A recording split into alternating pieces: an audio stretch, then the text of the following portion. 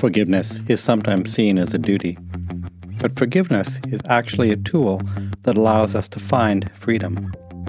Forgiveness is unlocking a door to set someone free and realizing that you yourself were the prisoner. Join with me as we discuss Forgive and Live. Hi, Paul Shepard here, and welcome to the podcast. You know, some people think that having faith means believing a bunch of things that you know are impossible. But here at Rational Christianity, we take a rational approach to understanding the Christian faith. We combine history, science, the Bible, common sense, and an understanding of human nature to make Christianity make sense. Everyone is welcome here. In classic Christian theology, forgiveness is a big deal. Usually in churches, ministers talk about how people need forgiveness from God. But today I want to look at forgiveness in the other direction. I want us to consider forgiveness as something we give to others, and sometimes we ourselves are the person we need to forgive. Forgiveness is not just something to receive. Forgiveness has to flow in both directions. In life, we must be able to accept forgiveness, and we must be able to offer forgiveness. Forgiveness is really a two-way street. To quote Jesus from the Lord's Prayer, "Forgive us our trespasses, as we forgive those who trespass against us." Forgiveness needs to flow in both directions. It is very easy, of course, to simply say that we need to be able to both accept and offer forgiveness as we navigate life. But I think most of us know it's not usually quite that simple. I'm sure we can all think of places in our own lives where forgiveness is not a simple matter. Even with people we love, forgiveness can feel a bit complicated, and real forgiveness is hard work. Moreover, I believe that we as a society have a lot of trouble understanding forgiveness. Many of us have been permanently damaged by Hollywood slogans like, "Love means never having to say you're sorry." That one always struck me as wrong. I figure if we love someone, we would not hesitate to offer forgiveness. Moreover, love should never be an excuse to take another person for granted. Or consider this story. A child prays to God for a new bicycle. But the parents overhear the prayer and they tell the child, well, God doesn't really work that way. So instead, the child steals a bicycle and prays for forgiveness. Or consider the familiar sign in a convenience store that states, check cashing policy. To err is human, to forgive is $40. It is no wonder we as a society do not really understand forgiveness. So, what is forgiveness? To start off, forgiveness is not a feeling. Forgiveness is a decision. If you are waiting until you feel like forgiving someone, it may never happen. Forgiveness is a decision you and only you can make, and only you can decide when to do it. Forgiveness is not condoning what the other person did to you. By forgiving someone, you are not agreeing that the other person's actions were okay. Forgiveness is not pretending that you were not hurt. If you had never been hurt, then forgiveness would not even be necessary. Forgiveness is about how you choose to live your life today, given your past and even your present hurts. Forgiveness is not forgetting. The idea that we need to forgive and forget, I think, is very dangerous. We are allowed to learn from our mistakes. We are allowed to not trust people who have proven they are not trustworthy.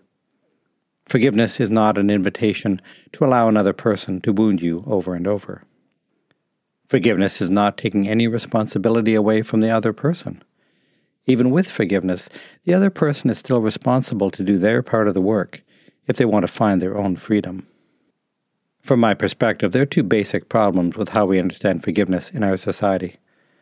First of all, we often feel that forgiveness is for the benefit of the other person, usually the person who caused us pain in the first place. And secondly, we often feel that forgiveness is about the past. We think that forgiveness is about somehow making the past more fair. And these ideas combined lead us to the idea that it is our job to withhold forgiveness from another person until we feel they have suffered enough or they have learned their lesson. And then, when we feel the other person is in the right space, then we grant forgiveness. And I think if that method actually worked, I might support it. But we all have personal stories where that can never happen. I mean, what if the other person is completely unaware of the issue that is weighing on us? They are not suffering. They are not learning their lesson, no matter how long we wait. And moreover, why should we, the victim, be responsible to manage the person who caused us pain? The mistake we sometimes make is thinking that forgiveness is about the other person at all. Forgiveness is about us, the person with the pain. And forgiveness is not about the past either. Forgiveness is actually about the future, our future. Forgiveness is about us deciding how we will live our lives, given the fact that the other person is still who they are. Forgiveness is about the future, not the past, and it is about us, not the other person. There is a famous parable in the Bible that shows another feature of forgiveness. The story is called the parable of the unforgiving servant. I'm going to read from the Gospel of Matthew, chapter 18, starting at verse 23. The kingdom of heaven may be compared to a king who wished to settle accounts with his slaves. When the king began the reckoning, one slave who owed him 10,000 talents was brought to him. And as the slave could not pay, the king ordered the slave to be sold, together with his wife and children and all his possessions, and payment to be made. But the slave fell on his knees before the king, saying, "Have patience with me, I will pay you everything." And out of pity, the king released the slave and forgave him the debt. But that very same slave, as he went out, came upon one of his fellow slaves, who owed him 100 denarii. And seizing him by the throat, he said, "Pay what you owe."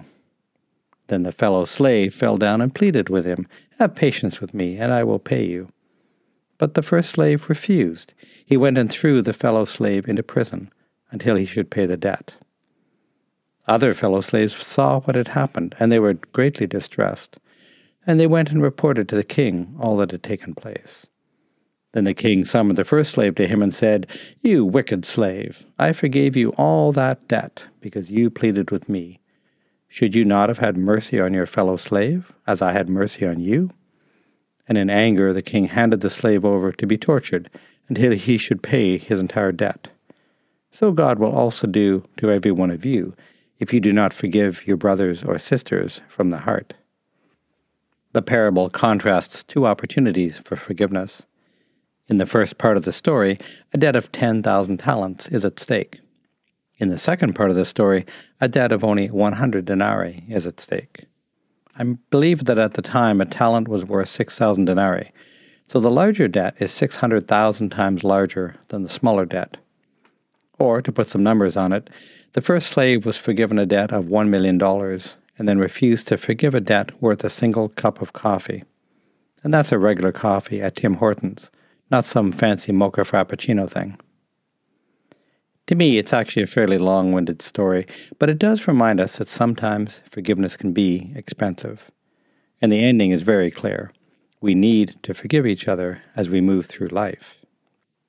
And so right now, I invite you to consider your own life, and I invite you to reflect on a person or a situation where you need the healing that you would find by offering forgiveness. Perhaps someone from whom you have been withholding forgiveness. Perhaps a forgiveness that you have been thinking is simply too expensive. The other person does not have to be present. The other person does not even have to be alive. The other person might even be you yourself.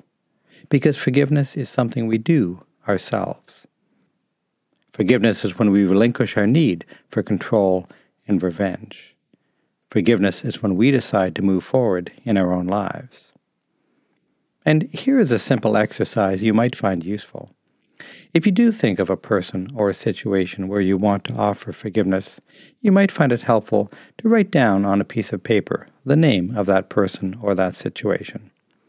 And take your time, perhaps write down some details. Who are you forgiving? And what exactly are you forgiving?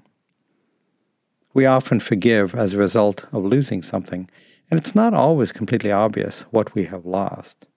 Sometimes it takes time for us to realize what we have lost, and therefore what specifically we need to forgive. Perhaps consider in what ways you contributed to the situation yourself. Just write down whatever is helpful to you to pull the situation fully into your mind. And then, when you have enough on the paper that it represents your situation or the person, then, if you like, destroy the piece of paper. You can burn it or shred it or rip it up with your hands, because destroying the paper is symbolic of moving on in life. I believe that we cannot feel forgiven ourselves until we know both how to give and receive forgiveness. How can we feel forgiven ourselves unless we know what it is like to offer forgiveness to someone else? Forgiveness is unlocking a door to set someone free and realizing that you yourself were the prisoner. Today, I invite you to stop being a prisoner to your past. Forgive and be forgiven. Forgive and live. Amen. Hi again, and thanks for joining in today. I'm Reverend Dr. Paul Shepherd, minister with the United Church of Canada, currently serving at Sydenham Heritage United Church in Brantford, Ontario. I'm also an environmental scientist with a PhD in physics. I'm passionate about making Christianity make sense. Please subscribe to the channel, and feel free to visit the church, either in person or online. You might also enjoy my book, Evolving Christianity, which is about taking a scientific, rational approach to Christianity in order to fight racism and other social diseases. I hope you have a great day, and we'll see you next time.